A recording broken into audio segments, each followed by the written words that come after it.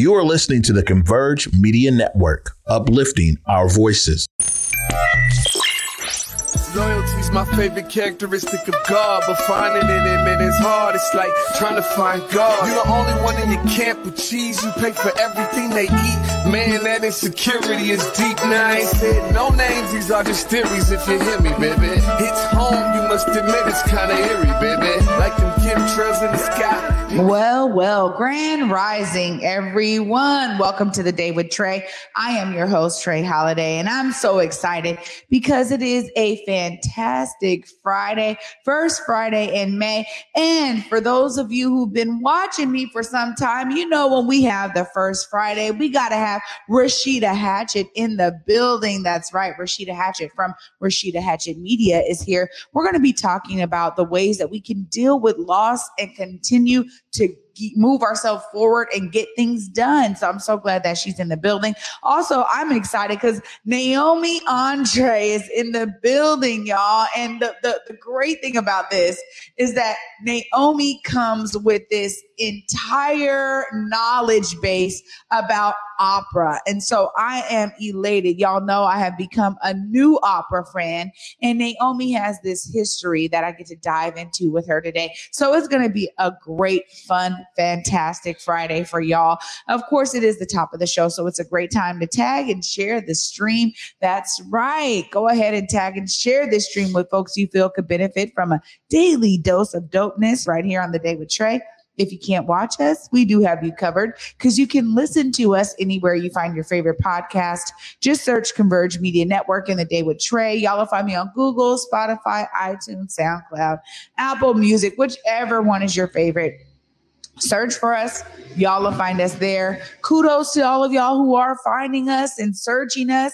We appreciate you sharing our good work here on The Day with Trae with those that you know could benefit from what we're doing here. I appreciate y'all. Of course, without further ado, though, it's time to go to the guru, Rasheda Hatchett herself. Hi, Rasheda. Hey. Welcome back. It's so good to see you again. Thank you so much for having me. It's awesome to be here on a first Friday. Yeah, and I promise you're always just in the most fabulous getup. Well, you know. She said, I don't come to disappoint on these Fridays. Absolutely not.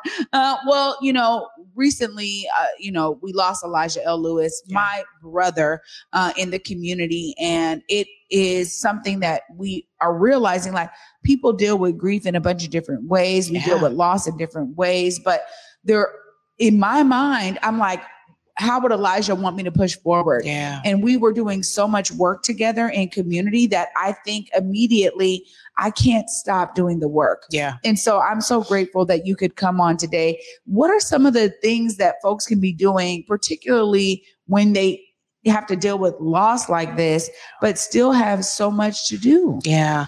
Well, I think one of the things that we really have to remember is that we all are going to deal with loss. Loss is a part of life. It's going to happen. But one of the things that's really challenging about it is we don't really learn how to deal with grief and loss.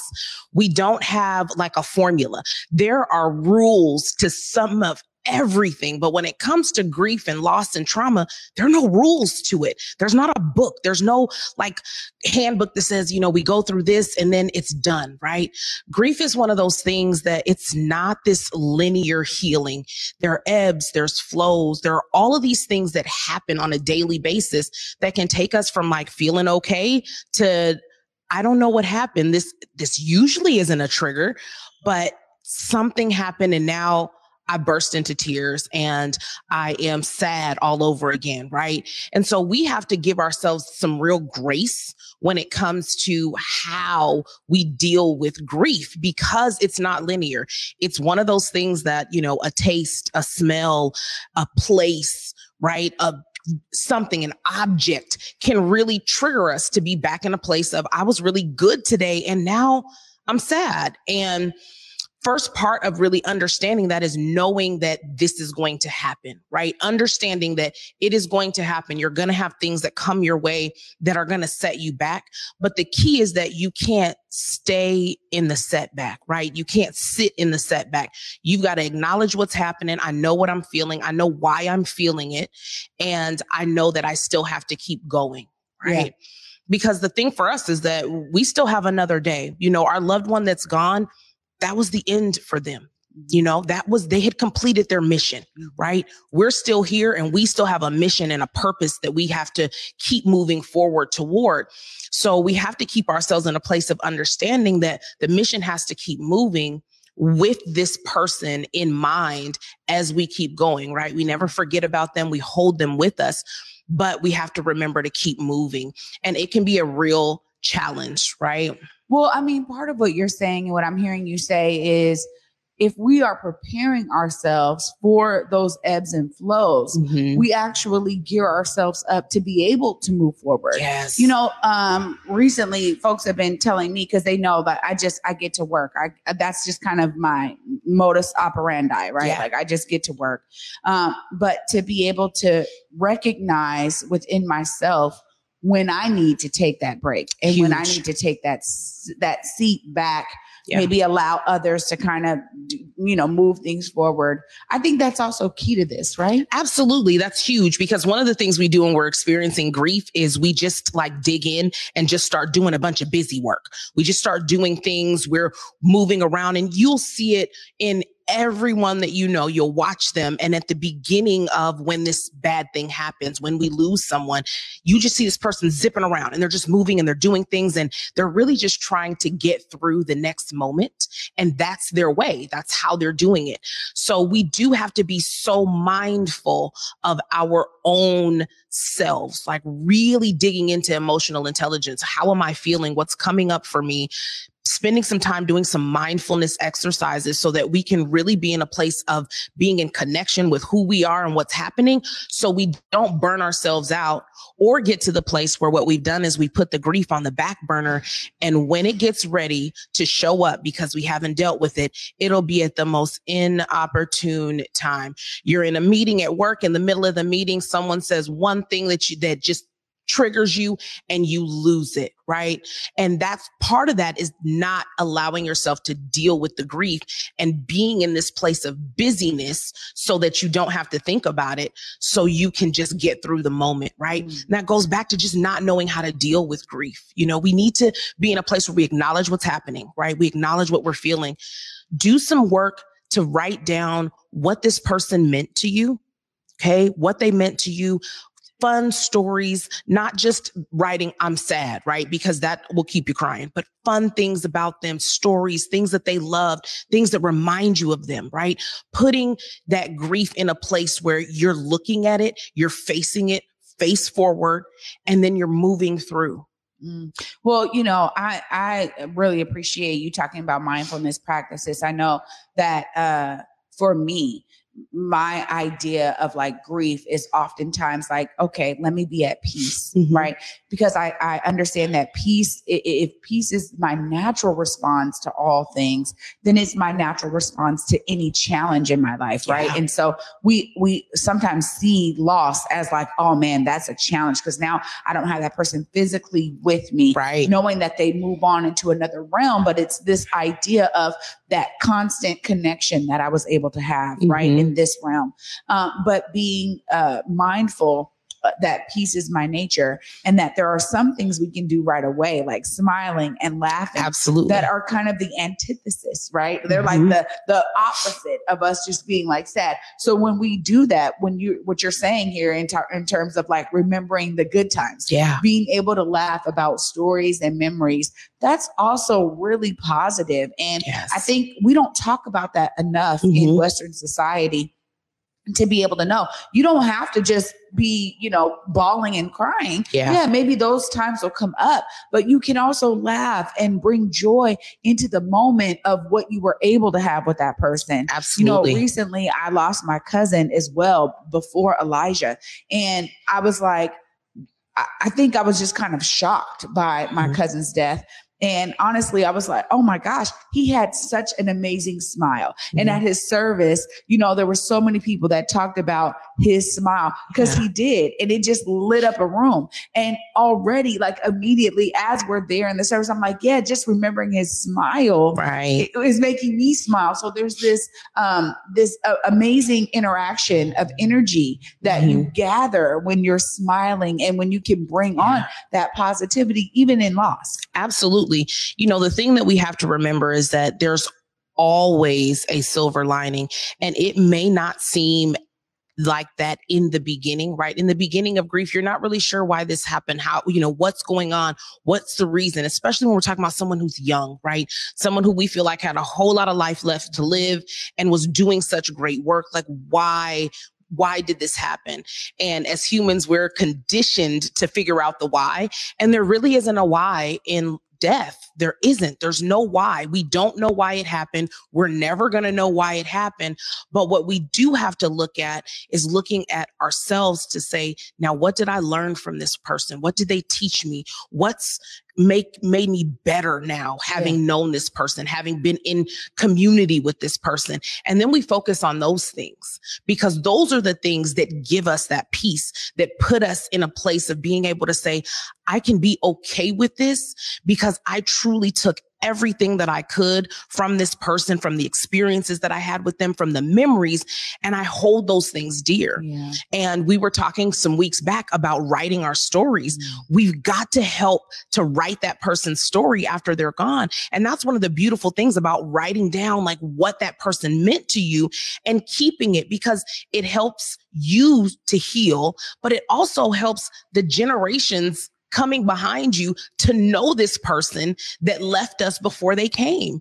And we've got to be better at that, because let's look at Elijah's life and all that he did. Like, of course, there's so much of it that's on Converge Media, which is beautiful because we've been able to chronicle so many things, but not everyone has that kind of platform, right? So we have to make sure that we keep that person here by writing down who they were to us, what they imparted in the world, what it was that they gave us that will never leave us, that we're going to pass down to our children and our children's children. And if it's that smile, if it's the idea that we can just be happy in the midst of loss, if it is laughter, whatever that thing is, we have to keep it, hold it dear, and then pass it down. There it is. I mean, you always bring so much knowledge and wisdom. Thank you. It's beautiful to know that when we do these things, we're setting ourselves up to continue the work in a positive, healthy way. Absolutely. I think you're absolutely right that, and I probably suffer from that, where I'm like, I get to work, because I'm like, oh God, can't take my foot off the gas. Got to keep, because, my bro was here and this is what we're doing. So that is a driving force for me, but I really appreciate you giving some insight to how you do that in a healthy way. Absolutely. So that it's not just the busy work and just trying to keep yourself moving so that you're not dealing with the grief. There's ways to do that and move it forward. Rasheda, as always, a pleasure. Look right there. Let them know how they connect with Rasheda Hatchett Media. Awesome. So you can find me at RashedaHatchettMedia.com. I'm also on Instagram and Facebook at Rasheda Hatchett. Connect with me. Let me know what you're up to, and I'd love to chat with you all. Oh, right on. Phenomenal. I appreciate you, and I appreciate these segments. I can't wait to see you next month. Oh, me neither. I'm excited. Oh, well, of course, we got to start off to a great start with Rasheda. Always amazing. And we're going to continue this because Naomi André is in the building. I get to talk to her about my newfound love for the opera and really get her historical perspective and her knowledge and insight as to how we're doing it a little bit different up here for Seattle Opera. Y'all stay tuned right after this short break. You're watching The Day with Trae. COVID-19 hurt my income, my health, and my family. We were about to lose our home when we heard we might be eligible for homeowner assistance funds from the government. We called 1-877-894-HOME, and a housing counselor stepped in. They talked to our lender and saved our home. Because falling on hard times does not have to mean losing your home. Federal funding details at WashingtonHAF.org. What's up, everybody? You know, me and Besa, my girl, we had to pull up to Market Street Shoes once again, y'all. And you know, we do this every season. We have to get the new shoes, the new boots, and this time I even got a coat. Yeah, no, you did walk in without a coat. I'm glad you found one. But their boots were on point. Yes, the boots, the bags. I even grabbed a flannel. Yeah, you did. You know, and I was able to get some hats and everything. I was really impressed. And you know, I was impressed because, of course, I got those white boots that you guys see me wearing everywhere these days. Yeah, no, I look at your white boots and I'm like, darn it, they only have one pair. Me and Besa wear the same size. Of course, every time we walk out with several bags in hand. Several bags and sometimes even a backpack, you guys. Make sure you check out Market Street Shoes. Yeah, please check them out. Where they go, Besa? Ooh, 2232 Northwest Market Street, Seattle, Washington. Welcome back, everyone, to The Day with Trae. I'm your host, Trae Holiday.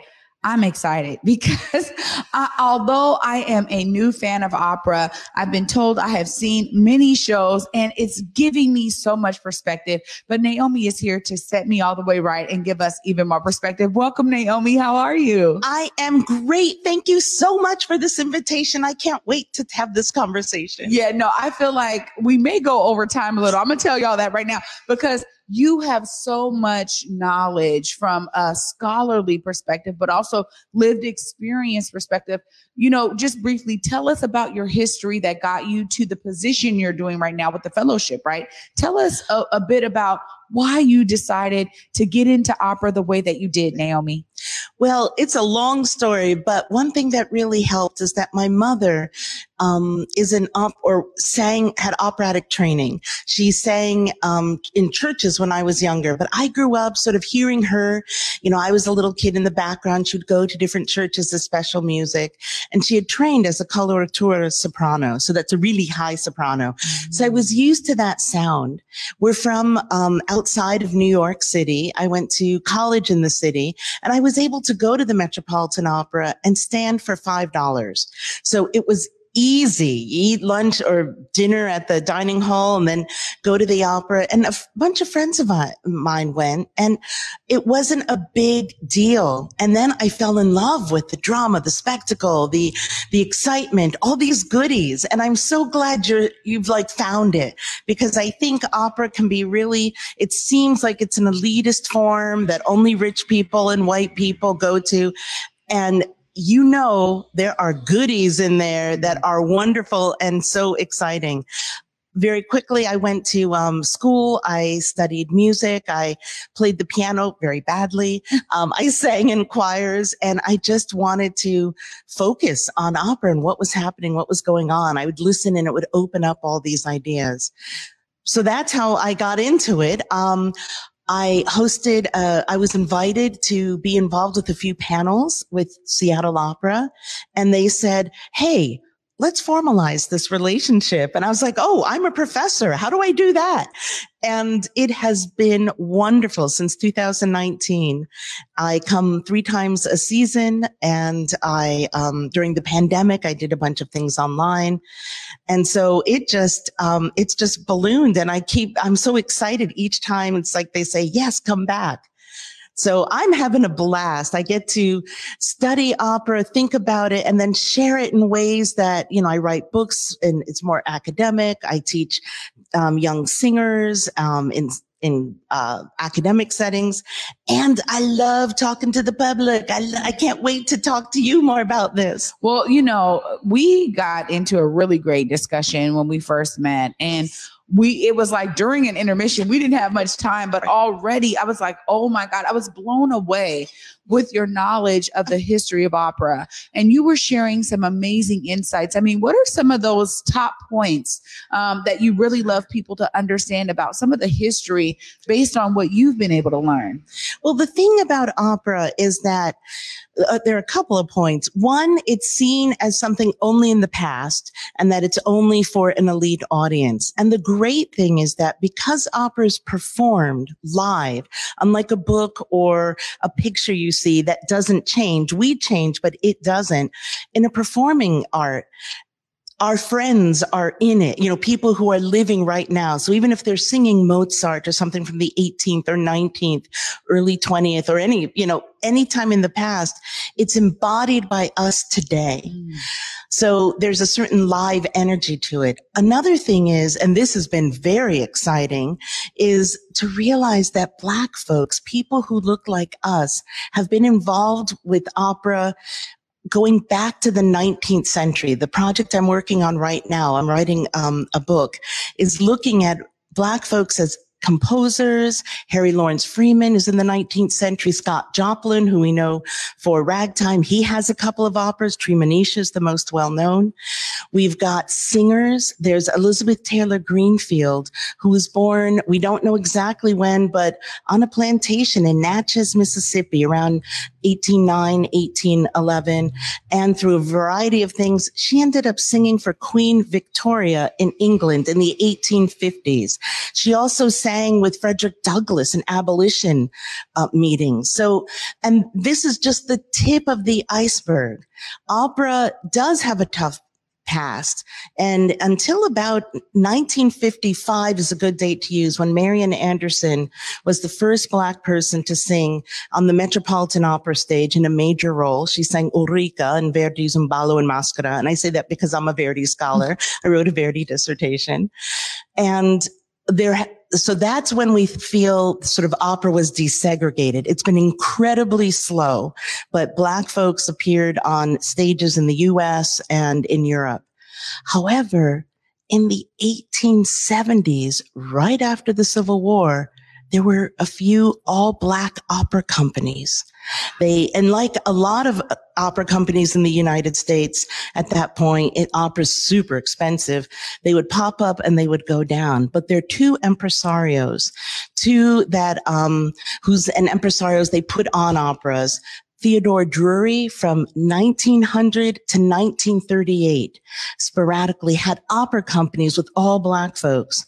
And then Mary Caldwell Dawson is another person working out of Pittsburgh, and she founded the National Negro Opera Company. I mean, the fact that these things happened, and I'm a musicologist and didn't know about it, well, that was upsetting to me. It was like my own Hidden Figures moment, where you've got those Black women who were the human computers for NASA. I'm like, we have this in opera. Wow. I mean, Naomi, this is exactly why I get so stoked talking to you, because I am one that loves to learn. And because I have this foundation of being able to come to Seattle Opera, experience it, and then like you, I got really excited because I'm like, wow, we are on stage. We're doing major roles. We are a part of this amazing performing art that before I was coming, I didn't really understand that we were a part of. You said something to me when we first connected about how exciting Seattle Opera is, right? Like there's some specific things that are happening right here that may not be happening elsewhere in the country. And you have a real insight and purview to that. Tell us more about that. You are absolutely in a great city to discover and find opera. So Seattle, since 2020, with all the pandemic, when we were all at home and the horrors that sort of came more into focus, the murder of George Floyd and many other things, a lot of artistic organizations, opera companies, ballet, symphonies, and a lot of organizations in the United States realized we got to do more with diversity. Seattle Opera had been doing this for at least a decade before. And so that's what makes it really incredible. Not only, and there are many different types of things that companies are doing now. Some people are commissioning new operas, and that's wonderful to get new stories, new talent, new voices out there. Seattle Opera, it's not by chance. This is really deliberate. Even going back to the legendary Spate Jenkins, who was one of the sort of really helped put Seattle Opera on the map. And he's known primarily, or one of the main things, for doing a lot of Wagner, which is incredibly big, long, difficult. And Seattle Opera does it like no other company in the United States. But he also began to look at other people who could sing and do things. So a really exciting example I love to give is Mary Elizabeth Williams, who Spate Jenkins had when Seattle Opera had an young artist program back in the early 2010, 11, I think. And she has gone on to be a major diva, an African-American woman who's got a big, gorgeous voice. She was singing Leonora in Trovatore. She sang in Tosca. And we got to see her this fall as Isolde in Tristan and Isolde, Wagner's opera. As far as I know, and I don't know everything, but I kind of keep my eye out for these things in opera. She's the first Black woman to sing Isolde on the planet at a major house. That is huge. And she's amazing. And that was Seattle Opera. We have Aidan Lang, who followed Spate Jenkins, and he commissioned 1,000 Splendid Suns and also began to get sort of really looking at diversity in the company. And then currently Christina Scheppelman is amazing, just gangbusters in a really good way for having a staff behind the scenes in education, development, advancement, reaching out. What happens in the front of the house during intermission where there are these wonderful exhibits so people can look at them or not. And essays. So it's amazing. There's no other company that's doing this at the size of Seattle Opera. And it's a thrill to be involved. You know, this is why I'm like so enthralled, because there is a level of intentionality that Seattle Opera is doing that I am experiencing. Right. And you're so right, because meeting the staff behind the scenes, and I'm like, y'all are Black, I'm like, y'all are, helping to make all of these amazing. You're Hawaiian, you're Japanese, you're Latino, you're Armenian, The diversity is real. And you just mentioned 2 shows that I had the pleasure of seeing. And honestly, when I first saw that the time length of Tristan and Isolde, I said, okay, this is almost 5 hours long. I don't know how I'm going to do it. And I told Josh, I was at the edge of my seat the entire time. Not only was it just, I understood later that Wagner's style is that long, extensive story. They're singing for a very long time about maybe one element of something, but they're expanding on it in a way that allows the story to really build from one song to another. And it was so, oh my God, the set design and the costume, I was just enthralled. I really was. You are giving me goosebumps. The fact that, because even long-term opera fans get a little nervous with Wagner because these hours are 5-6 hours. And yet you totally, with your first Wagner opera, and Tristan is one of the heavy duty ones, you got it. You opened yourself up. It wasn't your first opera, yikes, that would have been, but you've been to some others, but nothing is like Wagner. And Tristan is kind of at the pinnacle of a lot of Wagner things. There's The Ring, but Tristan is there. And you realize things you slow down your heartbeat, your pulse, and you're in the moment. And you sort of you let yourself be there. You're so right. And in today's world where everything is super fast, just, 140 characters, 2 minutes, too long to read. The fact that there's no other space like the opera house in today's culture, I think, where we can sit all together, turn off our devices, and be there with the live music. And you focus on something, and there's a sense of you want it, the audience is right behind the performance. We want it to work. We want to feel these things. And when you see Korean people, Black people, Latino people holding your attention and doing the most exquisitely, aesthetically, acrobatically amazing music, you see these folks, you see us as more human.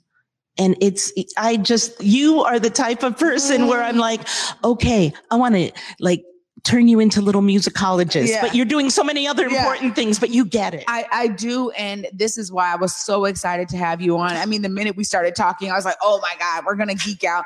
But also you mentioned 1,000 Splendid Suns, and this was such a unique story.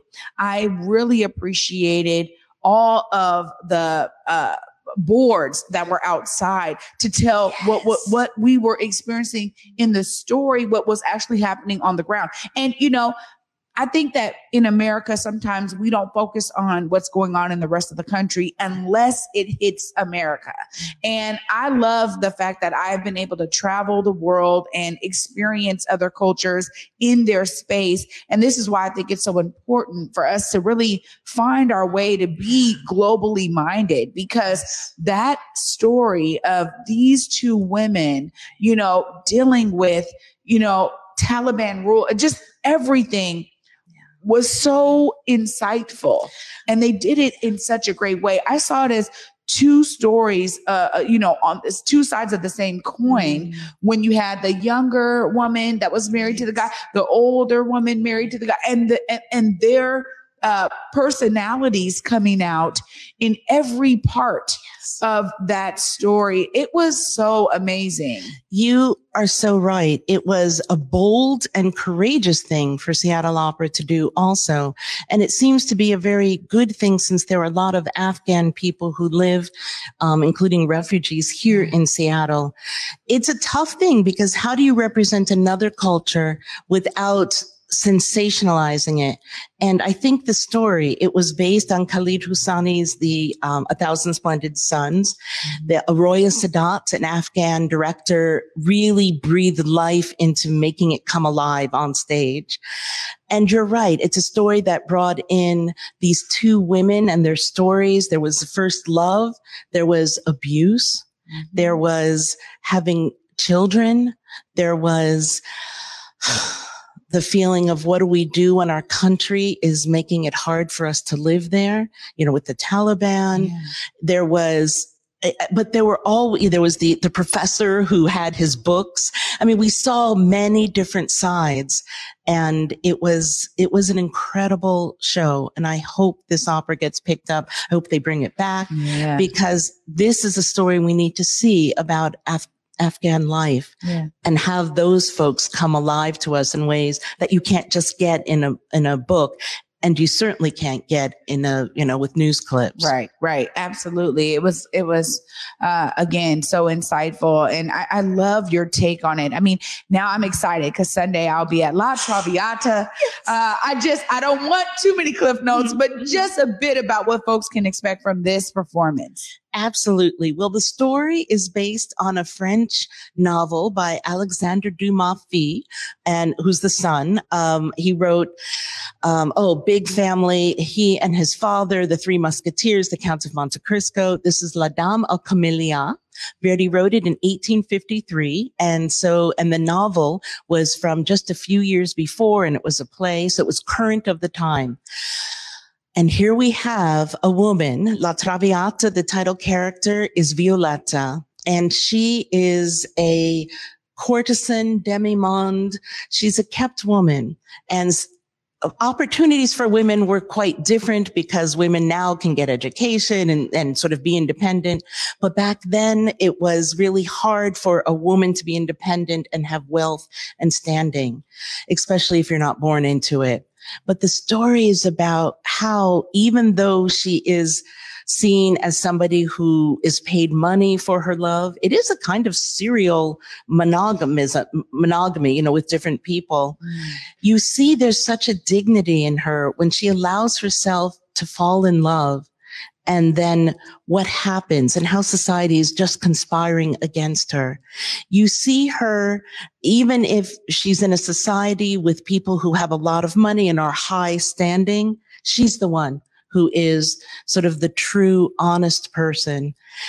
So the story has that timelessness. It's sort of the specificity within this universal sort of love and honor and respect, and having a female character who is incredibly strong despite everything kind of against her. We also get to see in Seattle the casting, as Seattle has been doing for years. There's, it's a double cast. So you've got a South African Violetta, an Armenian Violetta, the tenor and the baritone, the father and son. We have Korean singers. We have another African-American in a leading role. So you get the story about the 19th century that's traditionally only cast with white folks with a bunch of like a wider range. So we can see kind of that these issues are being embodied by real people today. They still mean something today. Wow. Naomi, you are so fantastic. Sorry, I go on a lot. I know. Don't be apologizing to me. I'm like here for it. I really want to thank you for taking time while you were here and for, your expertise. I'm so glad that you're working with Seattle Opera in the ways you are. I can't wait to stay connected and be in the next thing you're doing in the presence of what you do, because you bring such a wealth of knowledge. And I guess for me too, I love the art form and I love learning more about it. So I'm going to be connecting with you more because I love to be able to talk about these shows after I see them and kind of dive more into some of those nuanced details. So just be on the lookout for my call. What a pleasure. I can't wait. Thank you so much. Absolutely. Thank you for being here. Wow, y'all. If y'all don't know how to get your tickets, you need to check out Seattle Opera. Check out the amazing work that they are doing. La Traviata is going on right now. You can get your tickets today. Just make sure you start engaging. If you're like, I don't know if that's ever been for me, just trust me. Go try it out and you will see. I get to wrap it all up, y'all, after this short break. Stay tuned. You're watching The Day with Trae. Welcome back, everyone, to The Day with Trae. I'm your host, Trae Holiday. I'm over here like buzzing right now. From my two guests, I got to give a huge shout out to Rasheda Hatchett. Of course, on these first Fridays, she comes to give us the gems. So I so appreciate her for being here. Make sure you check her out, Rasheda Hatchett Media. She is dropping gems and she got books for y'all. She got a bunch of help that she can give y'all. Make sure y'all tap in. And kudos to Naomi André for being here to dive in to this amazing history that we have when it comes to opera, but also the very specific and intentional ways that Seattle Opera is doing things different. Y'all, it's right here in our backyard. And I am telling you something that I experience. And it's not often that I get to do that because sometimes guests come on and they're talking about things that maybe I haven't been a patron of their business yet. Maybe I haven't gone to an event that they've thrown yet. But what Naomi was describing is something that I've been able to personally experience as a new fan of opera. So I promise you, you will not be disappointed to go check out some of the phenomenal works that Seattle Opera is putting on. And I'm also excited because both of them are doing their part to see themselves as a part of the solution. I'm inspired by them. I want you to be inspired by them too. Find the ways for you to do the same and see yourself as a part of the solution, y'all. For me, until Monday at 11 a.m.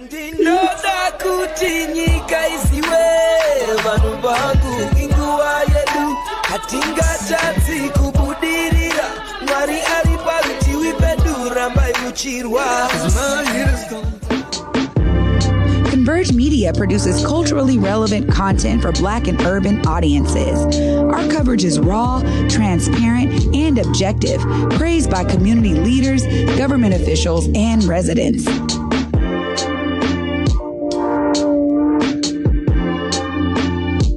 Support Converge Media today via Venmo, Cash App, or PayPal at Converge Media.